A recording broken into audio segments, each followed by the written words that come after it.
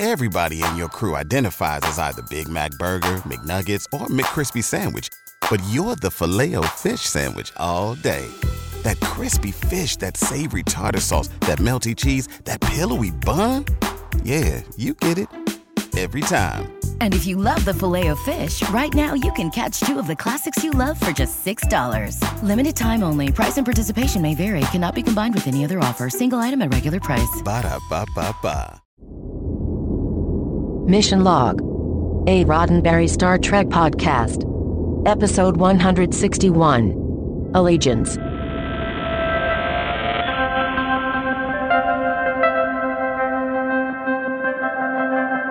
Welcome to another episode of Mission Log, a Roddenberry Star Trek podcast. I'm John Champion, or am I? And I'm Ken Ray, or am I?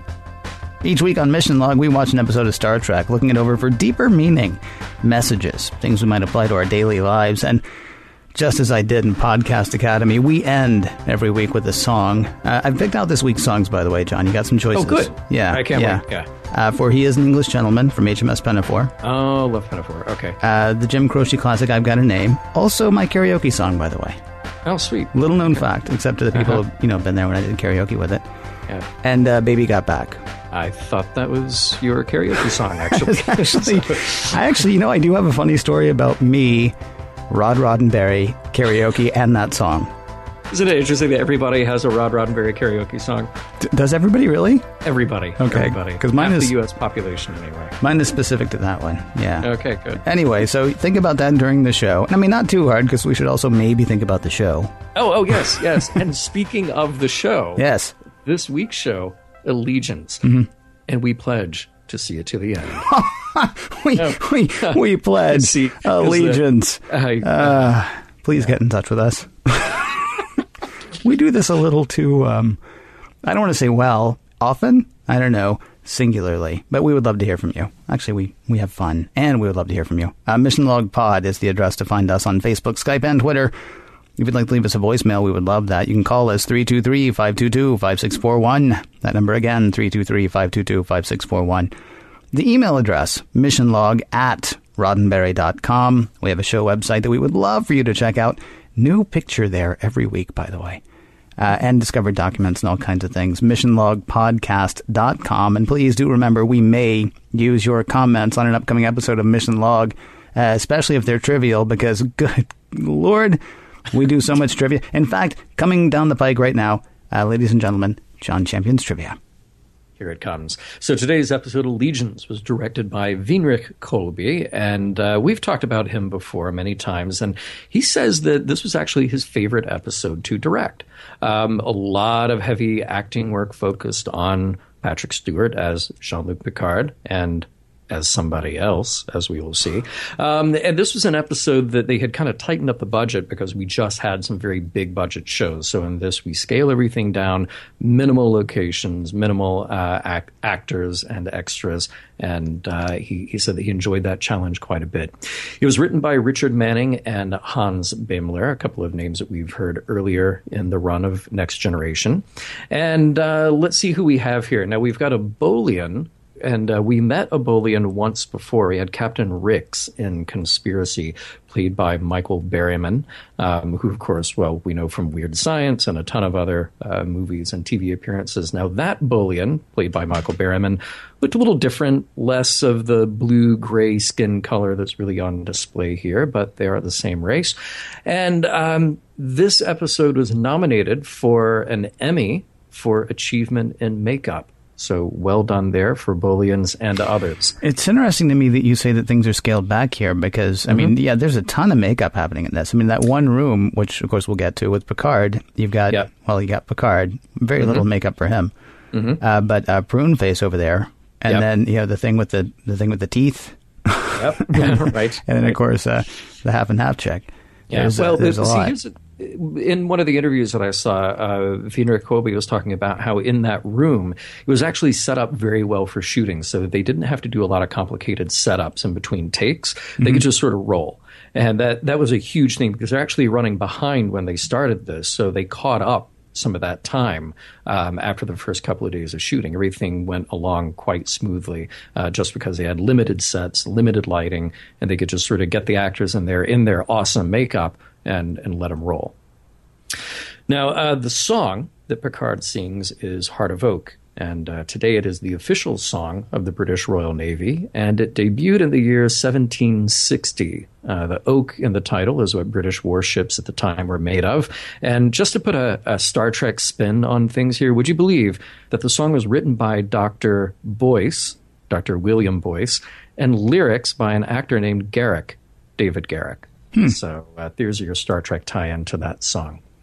Now, the actor guest stars who we have on today's show, we have Rainer Schon, who plays Esuk. He's a big guy.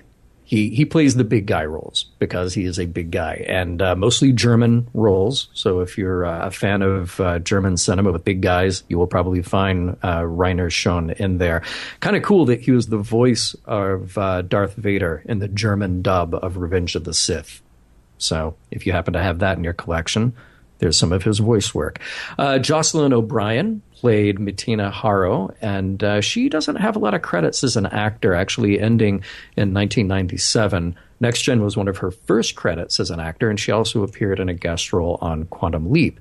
We also have Stephen Markle, who plays Kova Tall. He's Canadian-born, mostly known for his theater work, having gotten a lot of Shakespeare under his belt. And in addition to his TV guest starring roles, he has had recurring roles in soap operas. And finally, the captor aliens that we meet are played by identical twins Jeff and Jerry Rector.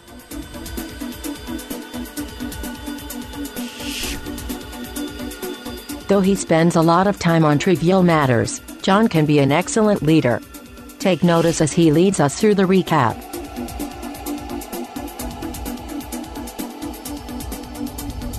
Prologue. How about some time to chill? That's what Captain Picard is thinking in between missions.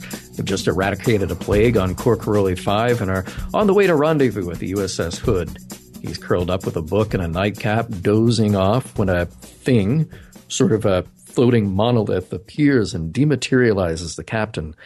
The bridge is aware of an energy surge and security is dispatched. Picard finds himself waking up in a bare, unfamiliar room with no way to reach his ship. What Worf finds in Picard's quarters is... Picard? That's weird. Act 1. Picard, the one true Picard, the real Picard we know got dematerialized, explores the room he is now in. Not much there, but there are a couple of other people. There's a berobed Miserian named Kova Tall and a skittish young Starfleet cadet who is a Bolian named Mitina Haro. Neither Picard nor the other two know where they are, only that they are there against their will. Kova has been there the longest, 12 days or more. They know nothing of their captors, but there is a fourth bed, which means they may end up with one more guest. Also, there are Jell-O hockey pucks for them to eat. Picard surveys the room, trying to see if there's a way out. Kova discourages him from trying the door since the lock combination is too complicated, and trying it leads to punishment. On the Enterprise, things are totally cool. They're on their way to meet the USS Hood, and Picard, this Picard, not Picard, is acting what one might describe as a bit peculiar. He changes course to visit an unimportant pulsar and then prohibits communication from the ship without his permission. In his ready room, he tells Riker, "Hey, you trust me, right? Don't worry if things seem odd." Riker just kind of gives it the okay. In the mystery room, Picard is tapping out prime numbers on the door panel to try to communicate with the captors. No dice. He tries to figure out why they are all here. Mitina is young but talented with impulse propulsion. Kova is from a planet of pushovers. I mean, pacifists who have no enemies because they keep rolling over to be conquered. And then a new guest has arrived. A big, hairy, ugly. Act 2, Thing. He's a thing that is big and hairy and seems to have a temper. He has a knife raised toward Picard, but the captain keeps his cool. They all need to trust each other. And Picard knows a little something about the new guy. He's from Chalnoth, and Picard visited there 12 years ago when he was in command of the USS Stargazer. Esuk puts down his knife. On the Enterprise, a poker game is happening with all the usual suspects when in should walk not Picard. He's friendly enough and mentions to Geordi that he would like engine efficiency improved up from 93% to 95%. Geordi says he'll get right on it, even though this captain says it's not an order. When he sees a break in the game, Not Picard has a word with Deanna about the crew. Do they trust him? She says of course, but that she would inform him if that changed. And then she's kind of wondering about how strange that conversation felt. While real Picard and his fellow inmates are getting to know each other, we start to see the divisions among them. Esuk is a fighter with many dead enemies.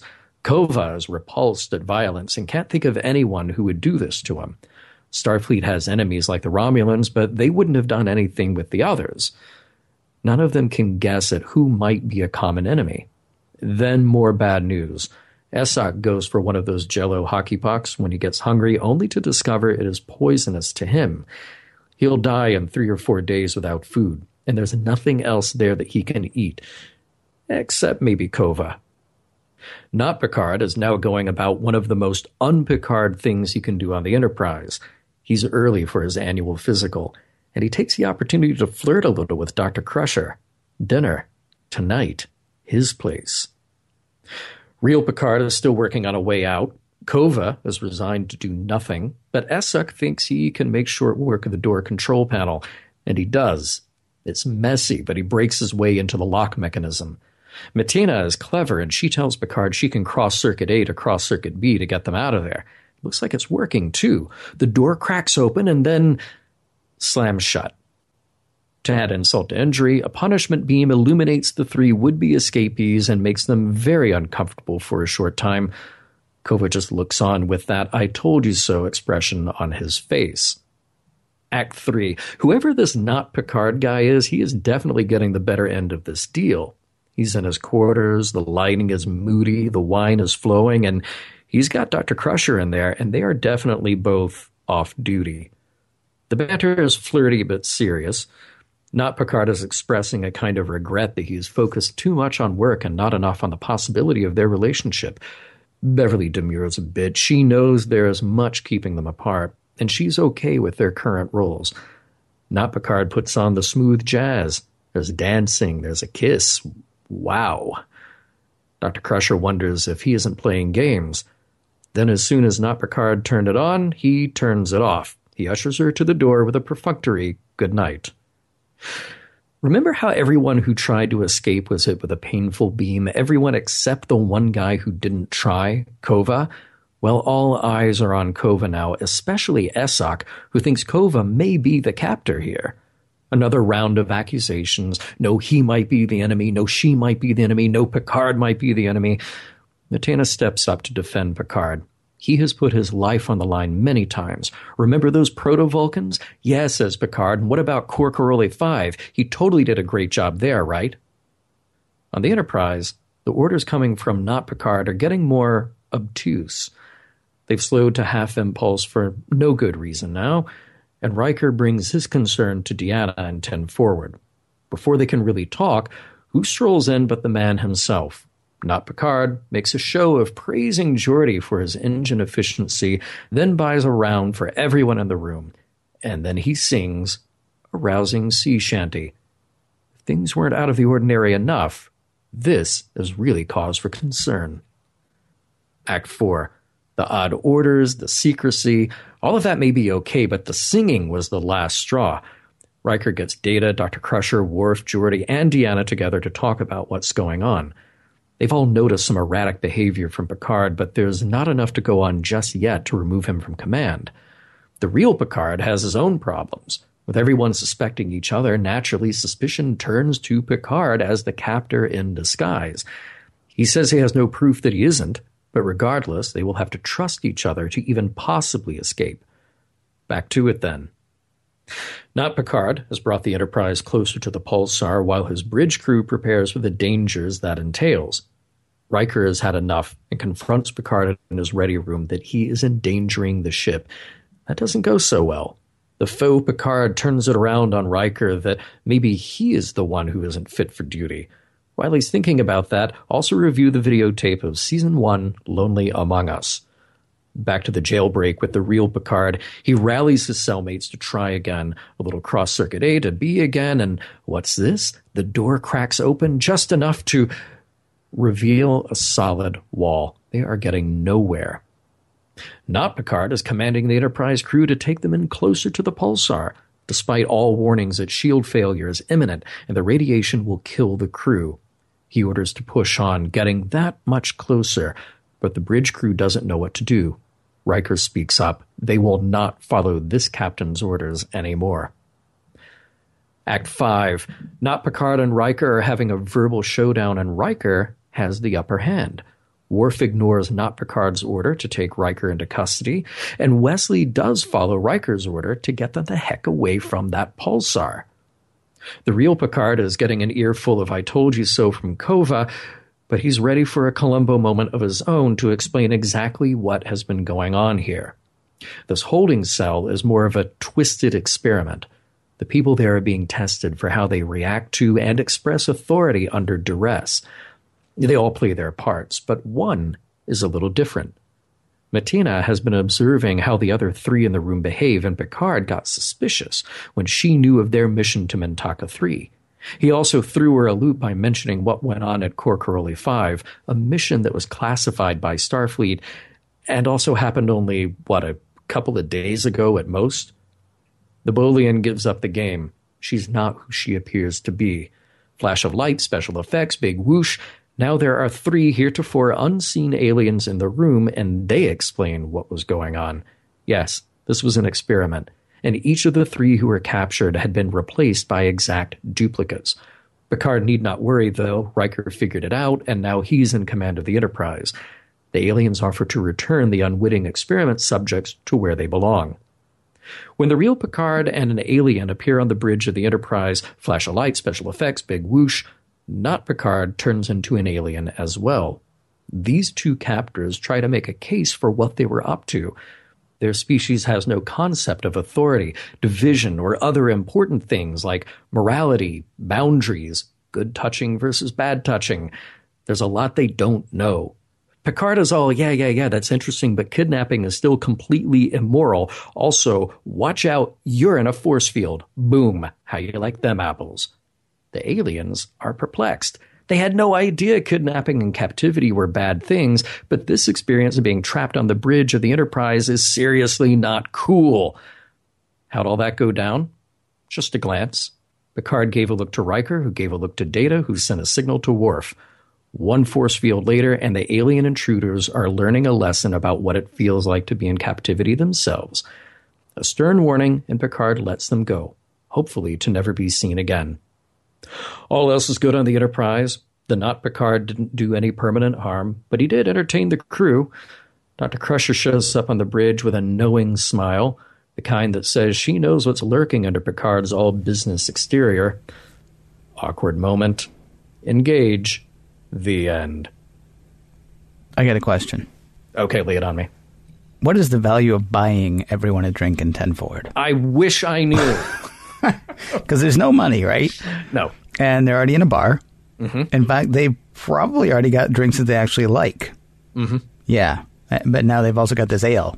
Yeah. That they have to drink. Actually, I didn't see anybody actually take out the ale. Is this just like a thing that happens in a bar? It's like, I'm buying everyone a drink.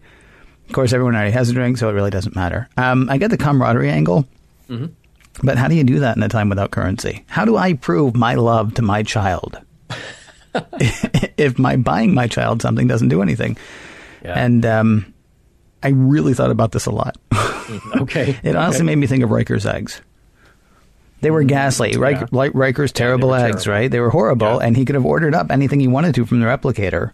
Right. And we're given to believe that how you program the replicator actually, says something about how you, quote, cook, end quote. Yeah. But yeah, Riker went the extra mile. He actually got eggs. He cooked the eggs. They were ghastly. Yeah, right. But he did it. That's kind of a thing. So I guess, I don't know what the value was of Picard coming in and saying, hey, a drink you may or may not want, you may or may not even like, on me. That costs me nothing and requires no effort on my part. Well, he didn't have to say ales for everybody. He did. Yeah. Maybe what he should have said was, to the finest crew in Starfleet, and now Riker, cook everybody eggs. Riker's terrible eggs for everyone. Right.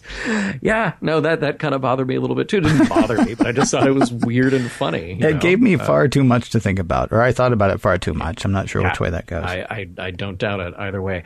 So this is the second time we've seen Picard under alien influence try to be removed from command by his senior staff, and the logic games are incredible. So it seems like there was really no good way to get a crazy person out of their command. Mm-hmm. And now we know how all those admirals and commodores end up where they are.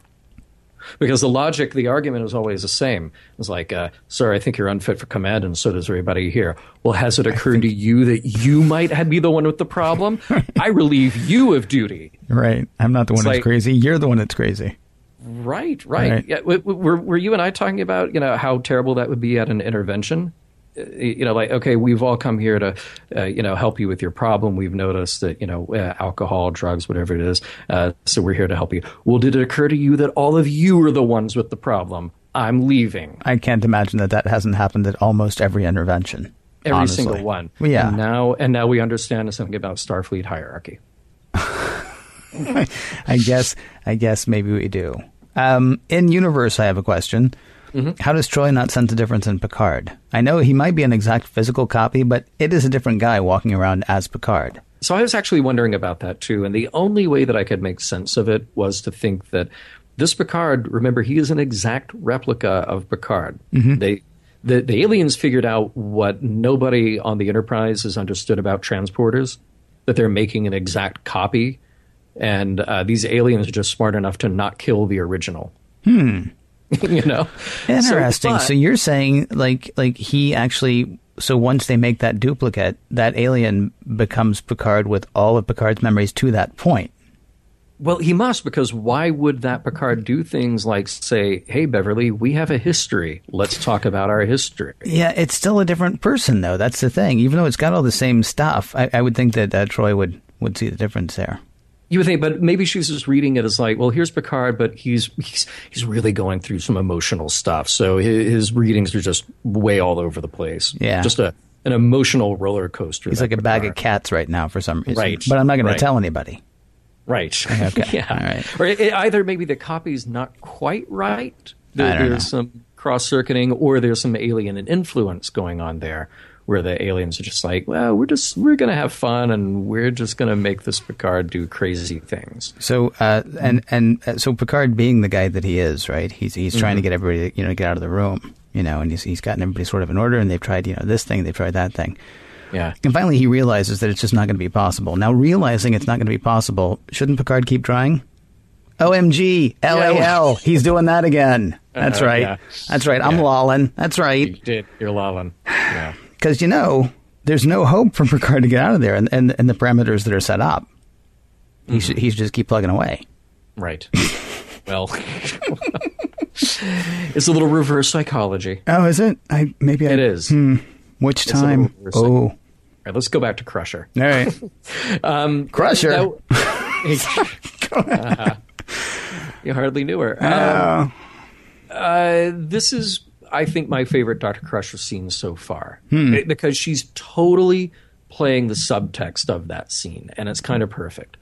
Everything that she does in Reaction is completely playing the subtext, and I think it's great. Yeah, it's interesting that you say it's your favorite because she's playing the subtext. I think my favorite of hers is still the one in the bonding between her and Wes, or between Gates McFadden and Will Wheaton. And again, that's totally subtext as well, because we talked about that. Yeah.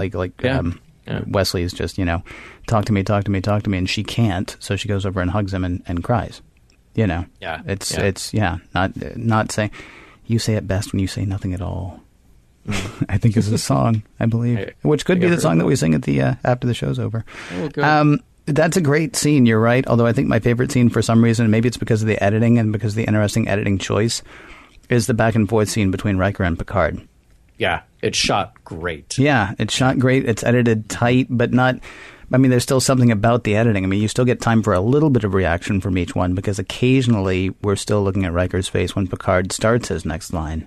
That was just a really... Not something we normally see, not the kind of thing we normally see, so that was just fantastic. I I kind of remember this episode from way back when it first aired, but watching this episode a second time for me for this show, focusing on that moment where Picard realizes that Martina is not who she says she is, I thought it was great. And I was actually fooled the first time around because I didn't remember who was whom. Really? And how this would play out. Yeah. I thought it was a little heavy-handed. I mean, not to be a jerk about it, but I actually caught it the first time. Oh, okay. Yeah, I caught it. Well, no, I'm being a jerk. No, I mean, it actually seemed to me, it's like, okay, so it's her, but why is it her? I didn't know, okay, so is she a collaborator or is she an alien? What is she? But I mean, like, as soon as he gets that look on his face, then I was like, oh, okay, well. It's just the look. We know the who, we don't know the why. Yeah, I felt like at that she point. says the thing about Mintaka, and they just the camera holds on him for just a half a second while he gives that look. And I just sort of let it pass right by during the first time, and then the second time I was like, oh yeah, I really want to see what he's doing here. What's cooking along in his head. A couple of comments we received before we recorded. Lots of lens flare in this episode. Yes, it was again, practical lens flare though. It was not exactly. Not digital lens flare. It was practical. Yeah. Well, if you're referring to the J.J. Abrams film, those were all practical lens. Anything on a set was a practical lens flare. Oh, okay, fine. Really? Because you can add those. You can add those in like iMovie. No, I know, and anything that's a CG shot, obviously you add lens flare to that. But right. But on set, they were actually beaming flashlights into the camera lens. But in this, you had that practical set where you have exposed lighting. All right. And I like it. It gives the room some atmosphere and some depth. But this same person commented on Twitter. He said it's kind of disconcerting that all members of the same species act the same way. And I get it. We've addressed that a little bit before, talking about alien cultures in Star Trek sometimes being a monoculture. And, sometimes you can only really justify it in saying that, well, that's the story that they wrote. And other times you could kind of justify it in universe and say, okay, well, we don't know anything about these aliens who are the captors, if they're a Borg-like thing. And after all, we do know that two of them at least are identical twins. Have they all been sort of genetically programming themselves with the same traits and then therefore giving themselves the same education and all this over thousands of centuries, and that's what they became? I think more what he was pointing out was the difference between Kova and Esok, that Kova, all of his people would just be pacifists, and that is the only thing that we know about them, the only thing that they do. And I was kind of thinking that as well, like Kova, for all the monologuing about, well, my people don't have enemies because we abhor violence and blah, blah, blah, but another day in here with you three and I will seriously stab somebody. I was going to say, Kova actually does have an enemy by the middle of the episode anyway. Esok's just got his name all over him. Yeah. It's interesting, actually. You say that about the captors, though. Because, he's probably talking about Esok and he's probably talking about Thol. But the captors say that they are in constant telepathic communication. It's not like they're telepaths. Like, we can talk to each other, but they say that they're constantly linked that way. So, I mean, them becoming a monoculture actually makes perfect sense. Right. Because, whichever mind is the strongest or whichever thought is the most prevalent is eventually going to be written across all of their minds, I would think. I love the blue light special going on at the Pulsar. They said it was a spinning star, and it was only the second or third time I watched it this week, I think, that I caught the fact where they said it was a spinning star. But the first time we got there, I was like, it's like a lighthouse. I thought it was a lighthouse, or it's like a blue light special. It was like making the galaxy a Kmart circa 1978 or something. I just thought, that's an interesting space station that honors ancient traditions of lighthouses. Well, no, it turns out there is a space rock very close to there. There is. They're trying to keep people away from it with a pulsar. The space rock, yeah. Oh, I had a question actually, and it's not really. Because it's in universe, there's no point in discussing it next time, so I can go ahead and do it now. Is there a point where faux Picard would have stopped? Where not Picard would have stopped? I mean, was he that convinced that somebody would stop him, that Riker would eventually relieve him of duty, or that, Worf would if they went ahead and took Riker into custody? Because, I mean, he seriously was going to kill them. Yeah. Well, I mean, that's part of the experiment, right? I mean, well, yeah, but I mean, does the experiment end with them going, well, we never heard from the Enterprise, so I guess, I guess maybe that part, yeah, I guess they really were really, really loyal. Yeah. Yeah, that would have been unfortunate. Might have been. Yeah, that was a terrible experiment then.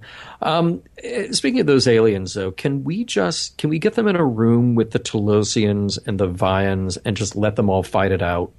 And whoever then is left outside the cage at the end of that, they're the real enemy. They're the dangerous ones that we should stay away from. Sure, if you want to. Okay, that's just that's my fan fiction novel. That's what I'll have in mind. At the end of the episode, it's a good thing that Picard's look to Riker meant set up a force field, because in a game of telephone, particularly with Worf there, it could have meant vaporize them or beat them up with broom handles or take pictures of their outfits for future reference. I mean, it really could have been anything. Actually, I was more worried about that at the end of it. You remember in Galaxy Quest, Jason gives that, thumb across the throat gesture to Gwen. Mm-hmm. And it's supposed to mean cut communications, but Gwen thought it meant they were dead. Yeah. And so they let the communications stay open. And then, of course, the bad guy heard the whole thing. And so at the end of it, they're like, oh, so learn from this, aliens, blah, blah, blah, blah, blah, blah. And then Picard gives the, thumb across the throat gesture. Mm-hmm. And at that point, it could have been curtains. Right. It could have been, especially because he's giving that signal to Worf. Yeah, right.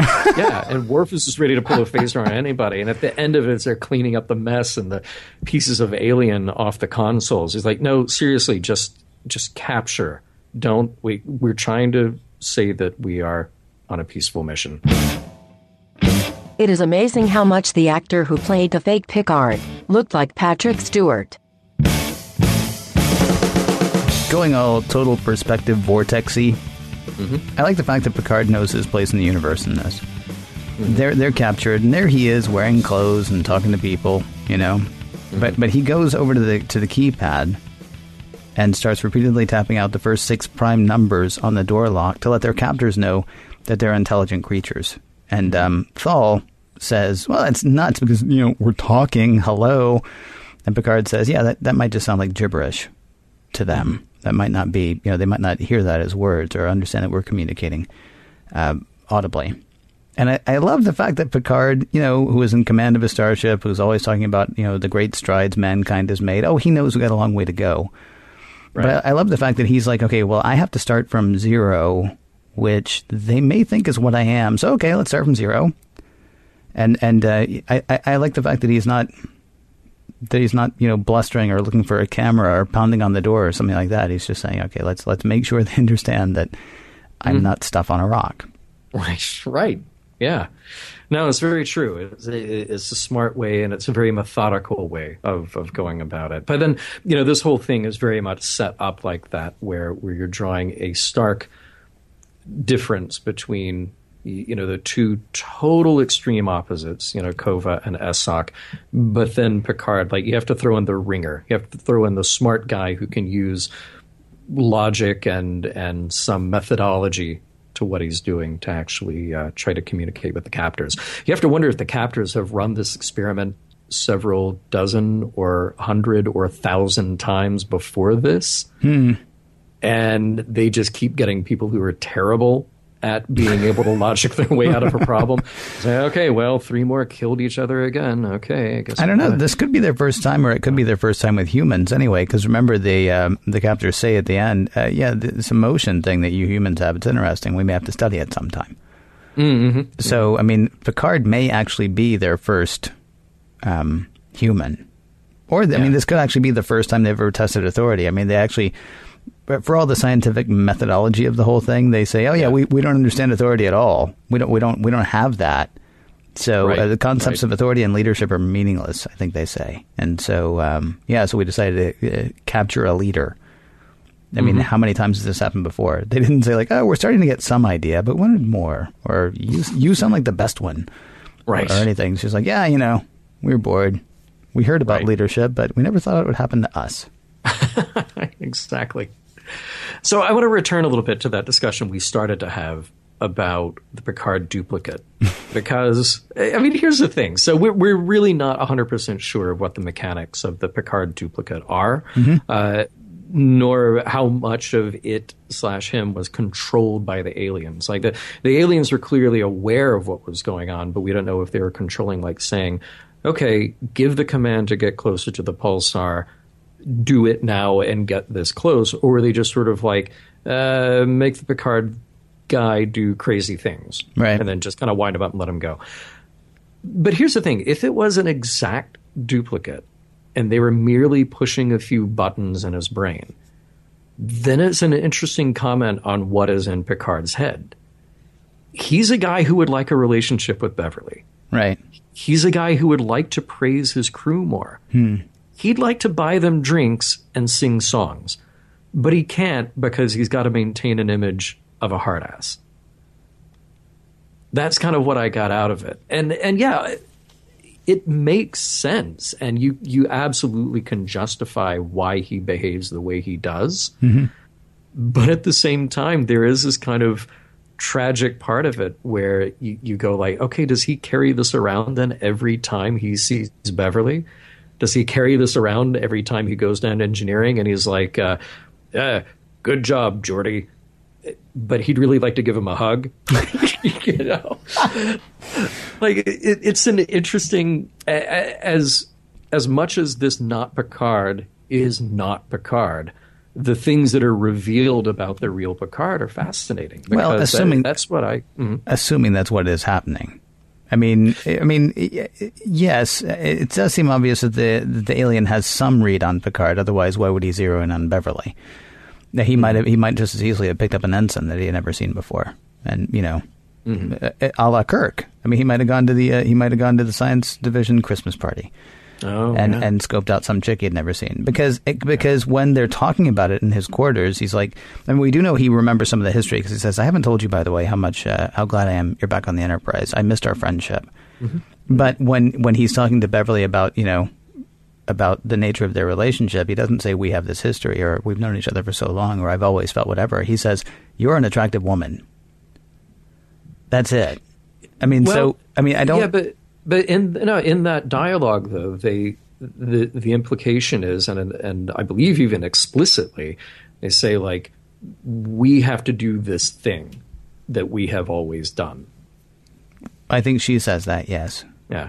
Because she says, I think something along the lines of it would be difficult. And he said, would it be easier if I were not your commanding officer? And she says, easier, yes, but that's not, you know, right now I'm happy with the way things are. Yeah. I don't know. I mean, I don't want to assume necessarily that these are things that Picard always wants to do. Although it's interesting because that actually puts a little bit of a, if you assume that those are things that Picard always wants to do on some level, then we can actually liken him to Spock. We always do the Data Spock comparison because it's so, you know, oh, I have emotions I don't want to. Oh, I want emotions, but I can't have them. Right. But if Picard is always walking around wanting to do this other thing, but feeling like propriety, you know, indicates to him that he should not, that actually gives him sort of a Spock flair. On the other hand, though, it could just be the alien saying, okay, well, that's something that Picard would never do, so I'm going to do it. But I'm not going to do it like, you know, at volume 11. I'll do it like volume 4. Like, oh, normally he wouldn't, you know, come to the bar. So I'll have him come to the bar. I'll have him wave uncomfortably. Okay, nobody's freaking out about that. So I'm going to go over and slap somebody on the back. Nobody's freaking out about that. I'm going to start a sing-along. Yeah, right. At that point, it's like, oh, hey, I think Riker's maybe getting a little curious about that. So I don't know. I mean, I can see either side of it. It is, you're right, it is interesting and tragic if you think that that's stuff that Picard always has in him. I mean, we can only go with what we're given in the episode, and we're not given, you know, they're not going to stop the episode in the middle and give us an explanation of how the aliens did this, because really it's not that important when it comes down to it. And I know I'll probably get an email from somebody saying, well, here's exactly how it works, you know. But I'm writing it right now, John. Yeah, right. But we're given enough information in the show when the aliens say that they've mastered this duplication technology, essentially a transporter, you know. Yeah. So we go, oh, okay, well, we kind of know what a transporter does now. You're making a copy of, you know, every neuron that fires in his brain. And that's how we get these things happening. But then at the very end, not Picard, turns into one of the aliens. Right. So I don't know if they're just replacing his biology. They basically transported, twin brother alien from another place into what that mass that was taking up the not Picard they had created. Because otherwise, then we got a problem. Then you've got a Picard essence that just got snuffed out. Well, no, he actually did say, Picard said, wait a minute, so you're telling me that one of your doppelgangers is running my ship? Mm-hmm. And the alien says, no, it's okay. Riker already relieved him of command. Yeah. I don't think it was, though, just like well, that's really far too geeky, and I think only 3 people have probably read it. In the book, Who Censored Roger Rabbit, off of which the movie was made, that's how tunes are made. Like, Roger Rabbit could actually make a doppelganger of himself, and so he's what ends up under the bus. Okay. It's like a copy of himself. I don't think we're talking about a Picard copy. I think we're talking about somebody walking around in a Picard suit. Honestly, what I thought of was were the aliens in Soap. I don't know how well you remember that, but Bert was kidnapped by aliens. I don't remember that bit, no. Oh, yeah, Bert was kidnapped by aliens, and he's like taken up to the alien ship, and the aliens tell Bert that he's going to be replaced with an alien. There's this one alien who's over in the corner jumping up and down, and Bert's like, who's that? And they're like, oh, that's the alien. That's the alien that's going to go down. And he's like, why is he so excited? They're like, because he's finally going to have sex. And that ends up being one of the things where the Bert alien ends up maybe. It's possible that Bert's baby is an alien baby, but we don't know, because that's what this was the cliffhanger, and then of course this show got canceled, and still we wonder to this very day, or at least the 3 of us who also read Who Censored Roger Rabbit. I got the feeling that it was an alien pretending to be Picard, but boy oh boy have we spent a lot of time on that. You want to talk about something else? Please. I'm a fan of Thul's ability to roll with it. Okay, but he's an idiot. Yeah. I mean, we've talked before, I think I said last week, 99 times out of 100, or a couple of weeks ago anyway, we'll say, no, don't pick up the phaser. But as Picard pointed out, Thul's planet has been conquered 6 times in the last 300 years. Yeah. He's in his cell, and he is so afraid of dying that he will not do anything about getting out of the cell. And he says, well, they haven't heard us. And I think it's the ensign, it's the cadet. Yeah, Matina. Who says, but they've imprisoned us. And to Thul, this really doesn't matter. I don't think what he's doing is living, though. I think what he's doing is just not dying. Yeah, totally. And it, I'm okay with pacifism.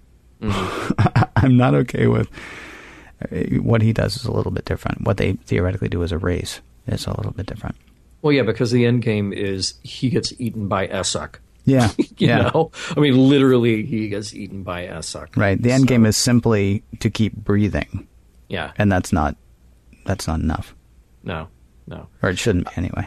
Right. Let's talk about some of Picard's proclamations here. He has great moments, the real Picard, with his fellow inmates there. Should we allow our suspicions to destroy us? This was a nice bit of Star Trek discussion about kind of the creeping nastiness of fear allowing logicking your way out of a problem, getting control. So I thought that was a nice line of his and a nice supposition to throw out to the other people who were going above and beyond in their suspicions and potentially damaging each other in the process. So it was a good moment. And then the other thing is that when we end up at the end with the real Picard back on the bridge, and he's kind of, slyly torturing these aliens who had captured him, he says imprisonment is an injury regardless of how you justify it. And I really wondered if these aliens really did not get the concept at all, ever in their history. They had to evolve from something into something. And at some point you would think that there would be maybe among their own ranks, there were aliens who were maybe not good at this whole, telepathic lifestyle that they had all evolved into. Maybe they weren't so good at the exploration of these concepts, and maybe they didn't fit with what the others do. I'm sensing that there could have been a division, a hierarchy, or something going on there. It would surprise me that they wouldn't understand this ever.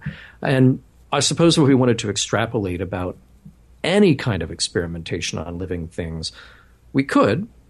I don't know if this episode is necessarily trying to make a statement about that. Mm-hmm. Just saying that any kind, blanket any kind of experimentation is wrong no matter what on any living thing. But certainly they were trying to give us a little bit of food for thought about, what we do with, intelligent beings who maybe we imprison harshly or wrongly. I don't know. I was trying to figure out if that was really one of the intended things in this episode. Either way, Patrick Stewart delivered it beautifully. Yeah. No, the line was great. Imprisonment is an injury, regardless of how you justify it. He doesn't say, and it's never right. Right. Yeah, that's true. Because I actually found myself wondering, that line by itself is an indictment of the criminal justice system or prisons or things like that, and I don't really think it is. I mean, I think it's because it's true. I mean, that's part of the reason we do it. Yeah. Right. So, I mean, right. Because it is an injury. Because it is an injury. Yeah. I mean, although maybe it's, I guess you can argue about whether or not it's supposed to be corrective or is it supposed to be punitive or whatever. But I mean, I think we all agree that, with the exception of Thal, perhaps, few people are perfectly A-okay being locked up. Yeah. There was one other thing that I thought was kind of interesting, and I don't know how to frame it exactly. Mm-hmm. I mentioned this line earlier. The concepts of authority and leadership are meaningless to the captors. We are all identical, hence we have no leaders, no followers. So that's their whole thing, is they work together perfectly because they're all the same, and they've got pretty much a similar mind.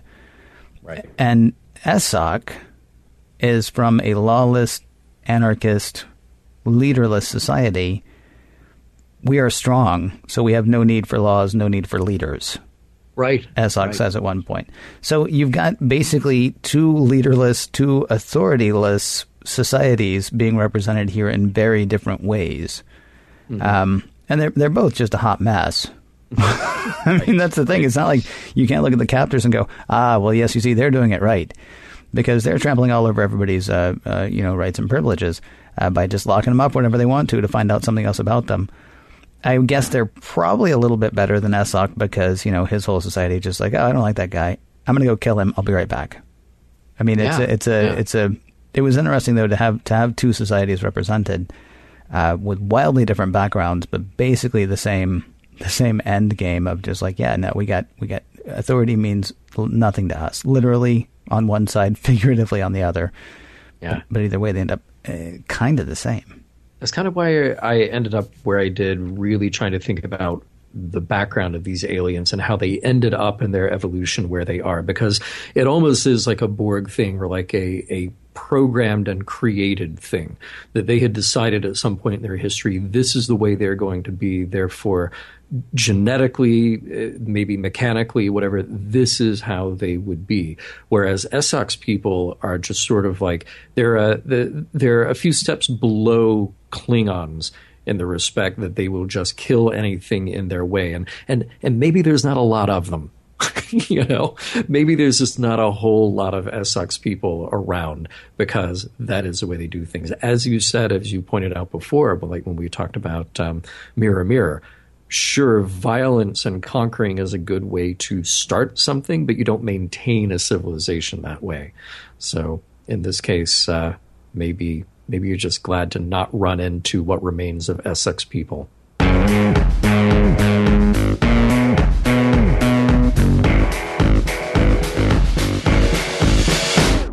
With everyone back in their proper places, it is time to see whether the episode holds up and what we can take from Allegiance.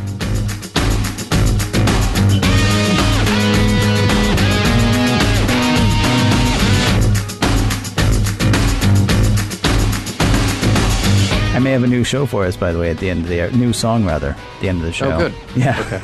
Okay. I'll tell you about it later. Because we couldn't sing it. I mean, we could. We can sing. Oh, we can sing. Yeah. It would just get us an explicit rating.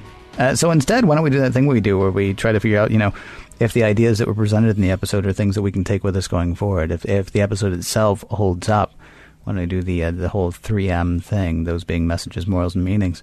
Allegiance, John. Does this episode hold up as far as you're concerned? Here's the thing. As I mentioned before, this was written by Hans Bemmler. And I thought that, along with Richard Manning. And I kept thinking, the last several episodes that we've done have been out of this new group of season 3, Michael Piller, Ronald D. Moore, this combination that has really changed what we watched in Star Trek: The Next Generation, seasons 1 and 2. And it's so appropriate that this episode goes back to a couple of people who had been writing all along for the earlier parts of Next Generation, because this feels so much more like early Next Generation, and therefore it feels like TOS through and through. You have similar kind of setups. The somebody in the crew gets captured, and then they're in a thing, and aliens are poking and prodding them. You've got a duplicate captain. Had that happen before, and then kind of the humorous ending with the music sting. It just felt like a show that was written with that kind of storytelling in mind. Very different from the last few scripts we've seen by Ronald D. Moore, for sure. And all of that is a lot of fun. And it is a step out of the stories that we've seen the last, half dozen or so, or dozen even for that matter. It really holds up because I think as a piece of entertainment. Again, Patrick Stewart's great, and that's redundant every time we say it because he is, and he just continues to be. And he really sells it. And the episode stands on its own. So it just has sort of a light piece of Next Generation to watch. Cool. You just show it to somebody and you're good to go. I don't think it's amazing. I don't think it's groundbreaking. We'll talk about morals, meanings, and messages. But as an episode, yeah, it holds up. It just feels like it doesn't quite fit the storytelling path that we've been on for the last few episodes in season 3. That's all. What about you? See, you make a good case. I think it's undercut by the end. Honestly, sure. when it's nothing, and I'm both bothered by the fact that it ended up being nothing, and I'm bothered by how dismissive of the aliens Picard was, because their whole thing is to seek out new life and new civilizations, and Picard's last line to them is "Get off my ship." Yeah. And I understand that, and it's a cute moment, and these are not going to be aliens that we're going to see again, probably, based on this. I assume we're not going to see them again, but I don't honestly remember, so maybe we will one day. Who can say? It was undercut by the end. Yes, Patrick Stewart is fantastic all the way throughout. Yes, you did have that wonderful scene with Beverly. Yes, you had that fantastic turn of camera work and direction when Picard and Riker are literally facing off. I was kind of bummed that the whole thing wrapped up in 30 seconds. That the whole thing was just like, now how does it feel? Okay, get out of here, you nuts. And don't let me hear about you doing this again. Because Picard says, by the way, we know who you are now, and we know how to imprison you. But we don't actually know what you're called, where you're from, how to find you, whether we actually have something that we might want to talk to you about going forward. I mean, you're right. It has a lot of TOS, including, sadly, the part where, and next week we're going to forget this happened. Yeah. I think that's really kind of it. We've had like some beautiful storytelling, some what felt like things that were going to be important for the series going forward.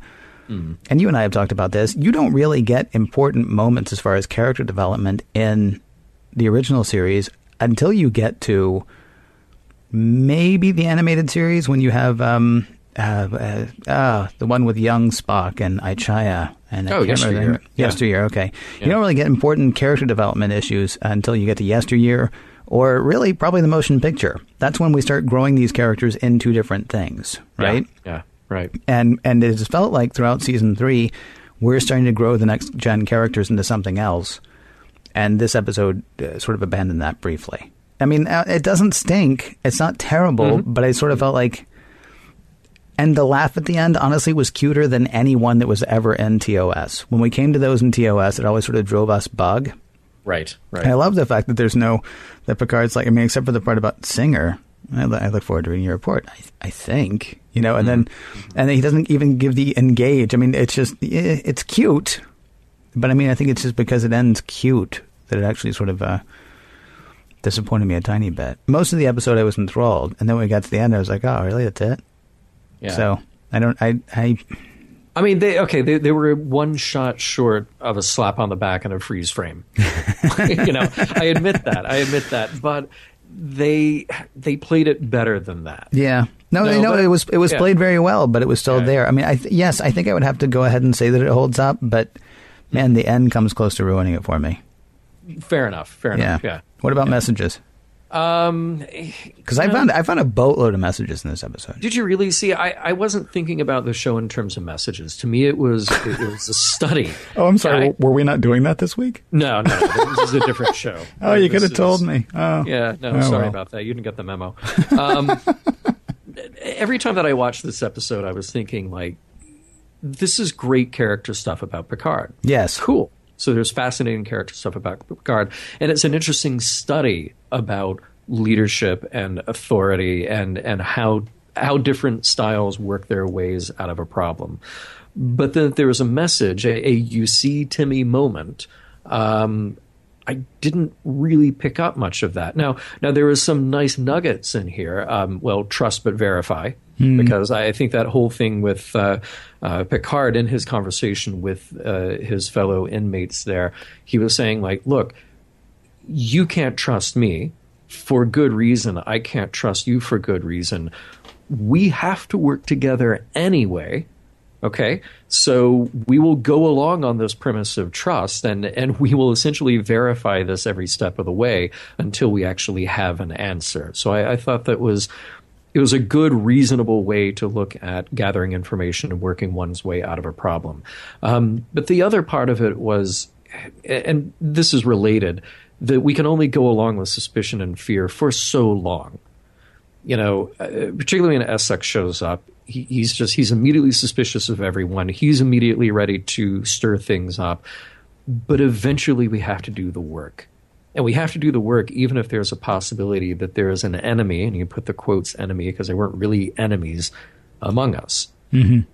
Because what you actually accomplish if you're not doing the work, you're just living under this cloud of suspicion and fear. You can't actually accomplish anything that way. So those are the two kind of related things that I picked up from there. Otherwise, I thought it was more of just a study of style and a study of Picard. But you, sir, you did some homework. I did no homework. What are the 3 M's you picked up? Well, I mean, actually, it was sort of like, okay, so what did the captors learn was one of the first things I was thinking. And that, of course, I mean, they whether this is the first or the 100th time they've run this experiment, they picked the right guy with Picard, right? Right. Because, I mean, they learned about an exceptional leader's ability to lead. I mean, he got an anarchist, a passive pacifist, and a peon to all work together and realize that there was no way out. Which is, I guess, great that they cooperated to find out that there was really nothing they could do. But, still cool. The alien on the Enterprise, it seems like the thing that he learned most was that just Picard's a pimp. Yeah. And I mean, like a really cool guy. I don't mean a pimp, because that's, that's wrong. Right. He can push and push and push and get almost no pushback from his crew because, he's the baddest in the land. Well, except in space. He's the baddest in space. How about that? Right. As far as what we actually learned, yes, do unto others as you would have them do unto you is actually something that is hammered home in the end. It's like, oh, wow, you locked me up? I like that one. Yeah. What do you think of it? Yeah. It'd be sort of better. I mean, I don't think Jesus was like, so, if somebody hits you on the head with a hammer, you hit them back and say, see how it feels? Because that is actually what Picard did. Yeah. But still, there's the whole do unto others possibility. Sure. And certainly there's the value in cooperation that you're talking about. And I really like what you're saying. I mean, right now, as we record this, I feel certain there has been a time in our history where politics, the Civil War. Okay, so there's at least one time that politics in the U.S. have been more divided than they are currently.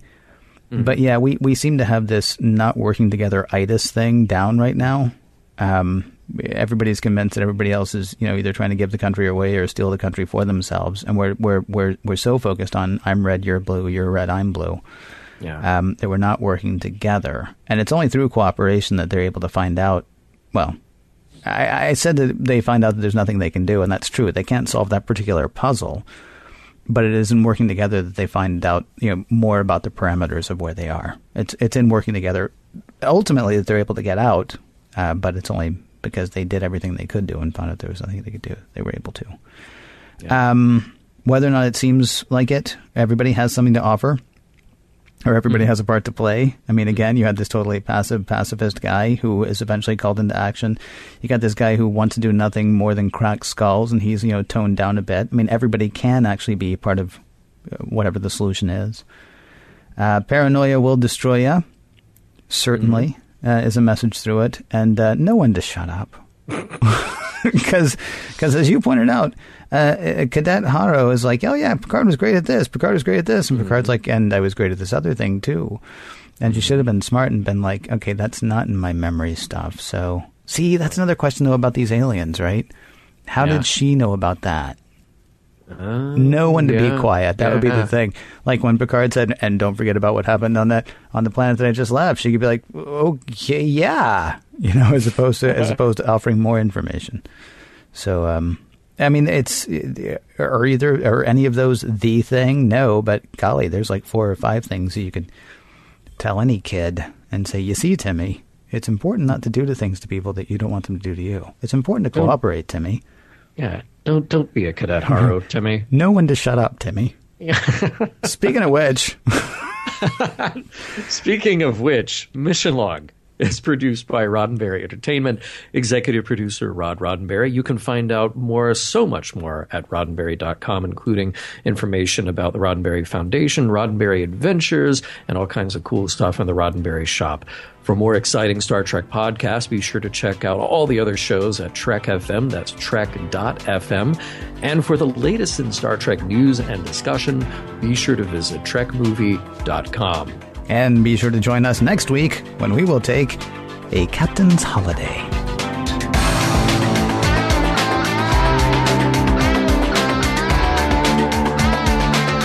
Some of the music for Mission Log provided by Warp 11, online at warp11.com, and from the album Messages by Key Theory, free to download at kitheory.com.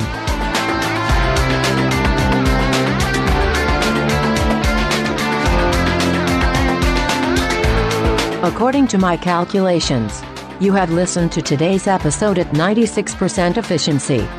Ales for all of you. But no singing. And transmission.